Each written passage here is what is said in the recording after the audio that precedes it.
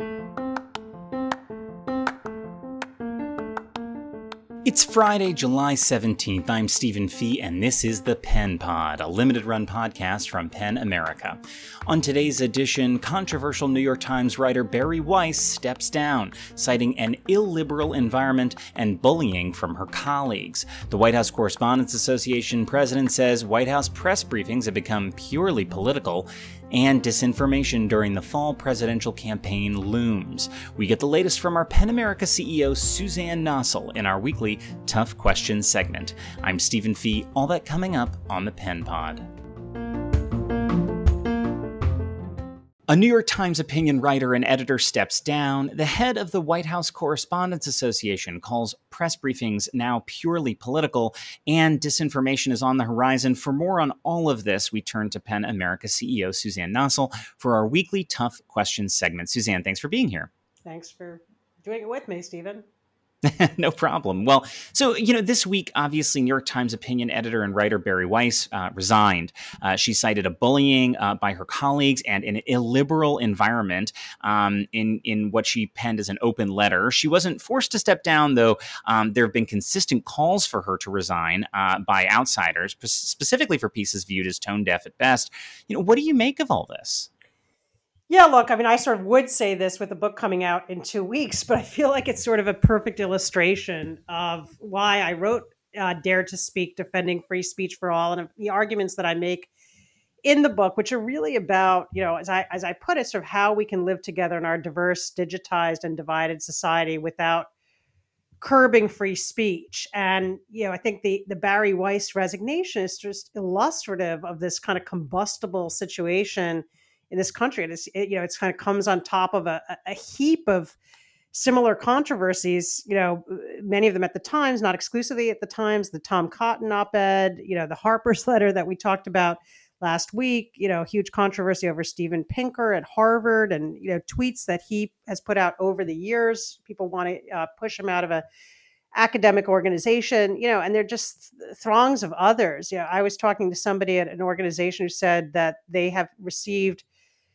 essentially over the last 2 months, a comparable number of queries from professors who are being targeted for speech in that 2-month period than they've had over the previous year. So there's kind of an intensification, and, we understand why, because we're in this moment of reckoning where I think people are coming to grips with the legacy of racism in profound ways, and it's forcing this examination of what kinds of speech are appropriate and what we ought to do with speech that seems to go against that grain or undercut it or question it. And what I argue in the book is that there are really a whole series of things that we need to do sort of at one time in order to work through this moment and drive forward a more equal, inclusive, and just society while sustaining robust protections for free speech. So, I think about Bari Weiss, one of my first chapters about conscientiousness of language and sort of an effort that I think we have to make to be aware of our audiences and to try to avoid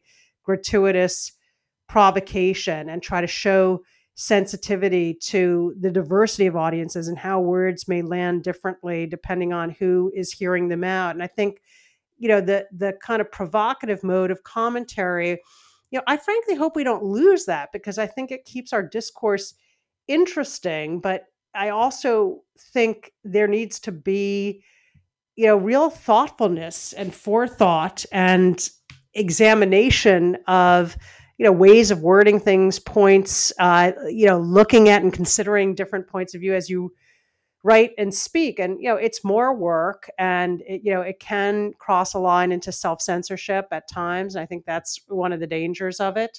But, that's one of the points I make. I also make a point about the duty of care that you have as somebody who holds a large platform and great influence, that you're kind of, I think, appropriately held to a higher standard in terms of that level of cognizance and forethought. So, in my view, it's sort of some of those principles then make possible other principles that I also touch on in the book, including the importance of defending the right to express unpopular speech, the right and the necessity of talking about controversial ideas, how to protest speech without silencing it.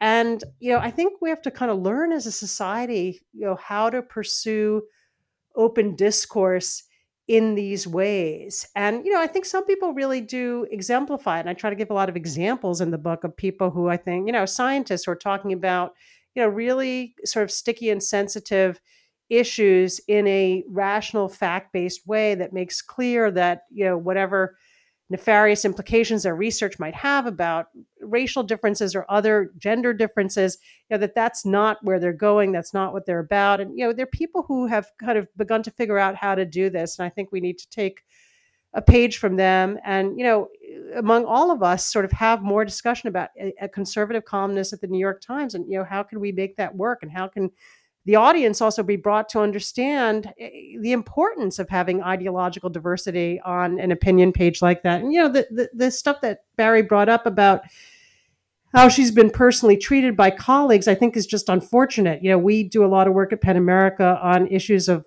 online harassment and documenting the effect it can have. And, it can really be devastating and undermining. So I think that's another piece of this. Yeah. In meantime, speaking of lack of nuance, the White House Correspondents Association this week criticized the now more regular White House briefings, but saying that they've become just purely political. It came as the president gave what was basically a campaign speech in the middle of the Rose Garden this week. I mean, what are the norms here about how much a president and his government paid staff can campaign using the platform of the White House? And what does it say about the news value of what's coming out of the White House right now? I mean, look, that news conference was just rambling and all over the map and kind of almost like a ranting and raving if you read the transcript or listen to it. And I think that's a bit of a reflection of where we are politically. I think, as we look forward, we want to restore the tradition of a healthy give and take between the White House press corps and the president, one where journalists don't have to worry about being punished for asking tough questions, something that we know has happened repeatedly with the Trump White House. That's why PEN America is suing and pursuing our case in federal court to prove that violates the First Amendment. I also think those conferences need to be a vehicle for transparency and accountability so that issues that are on the minds of the public can be raised by media organizations and they can press for an answer and, watch how a leader reacts. And, we've had some moments like that, some really telling moments in the course of the coronavirus where, President Trump's encounter with Chinese American journalists, for example, and dismissiveness toward her. So I think those encounters can be really revealing and important. And I hope we can get back going forward to a more regular and sort of normal give and take. Not that it's going to be easy. There's a natural tension between the White House and the press corps, but it's really gotten out of hand. And then you see, other kinds of examples of the way that this White House is using its platform for campaign purposes. I know there've been a lot of concerns about, of all things, Goya beans this week. Right. And, the president and Ivanka Trump being photographed, plugging Goya beans because the CEO is a fan of the president and spoke out on behalf of the president, and his business is now being targeted. And so, I'm no ethics expert, but I think these steps cross lines in terms of the prohibitions on federal employees engaging in campaign activity, especially at the workplace. I don't think the president is per se subject to that, but it certainly goes beyond norms, and Ivanka Trump is a federal employee. Yeah. Well, let me look ahead a little bit because I was reading a tweet this morning that, it's been almost a week since New Jersey had its presidential primary, and 60% of the returns have been counted so far. And it just makes me think about what's going to happen on election day. That combined with the president already sowing doubts about mail-in and absentee ballots, seems like there's this perfect storm brewing of bad and misleading information that could repress turnout, but also just confuse people. And I'm wondering, what keeps you up at night, and what should we be doing, and what can PEN America be doing in the months ahead?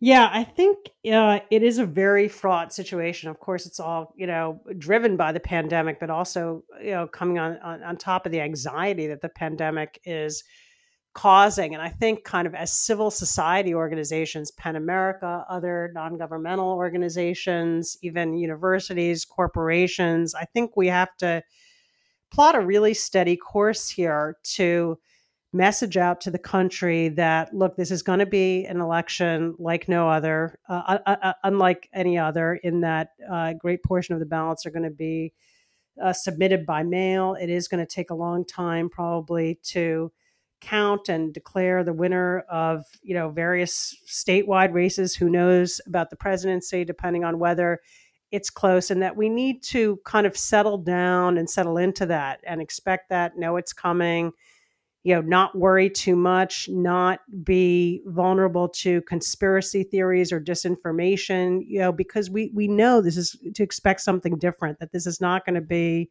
a situation where all the races are called by 11 o'clock at night and you see that map sort of, lighting up with exactly how things turned out and you can, go to bed and sleep well. It's not going to be that way, I don't think, this time around. And, there are reasons for that. We have to go about it carefully. It does take longer to count mail-in and absentee ballots. And so I think there's a really important piece of preparation and expectation setting for the American public that we need to undertake. Yeah, absolutely. Well, Suzanne Nossel is CEO of Pen America. Her new book, as she mentioned, Dare to Speak, Defending Free Speech for All, publishes July 28. We have an excerpt you can read on our website, pen.org, and you can see all of Suzanne's virtual events coming up at pen.org/dare to speak. Thanks so much, Suzanne. Thank you.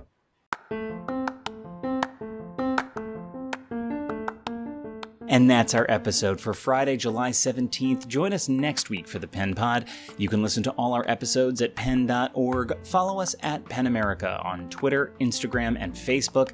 You can sign up on our website for our daily Dare newsletter. That's where we track major stories about literature, free expression, and the news of the world. I'm Stephen Fee for Pen America.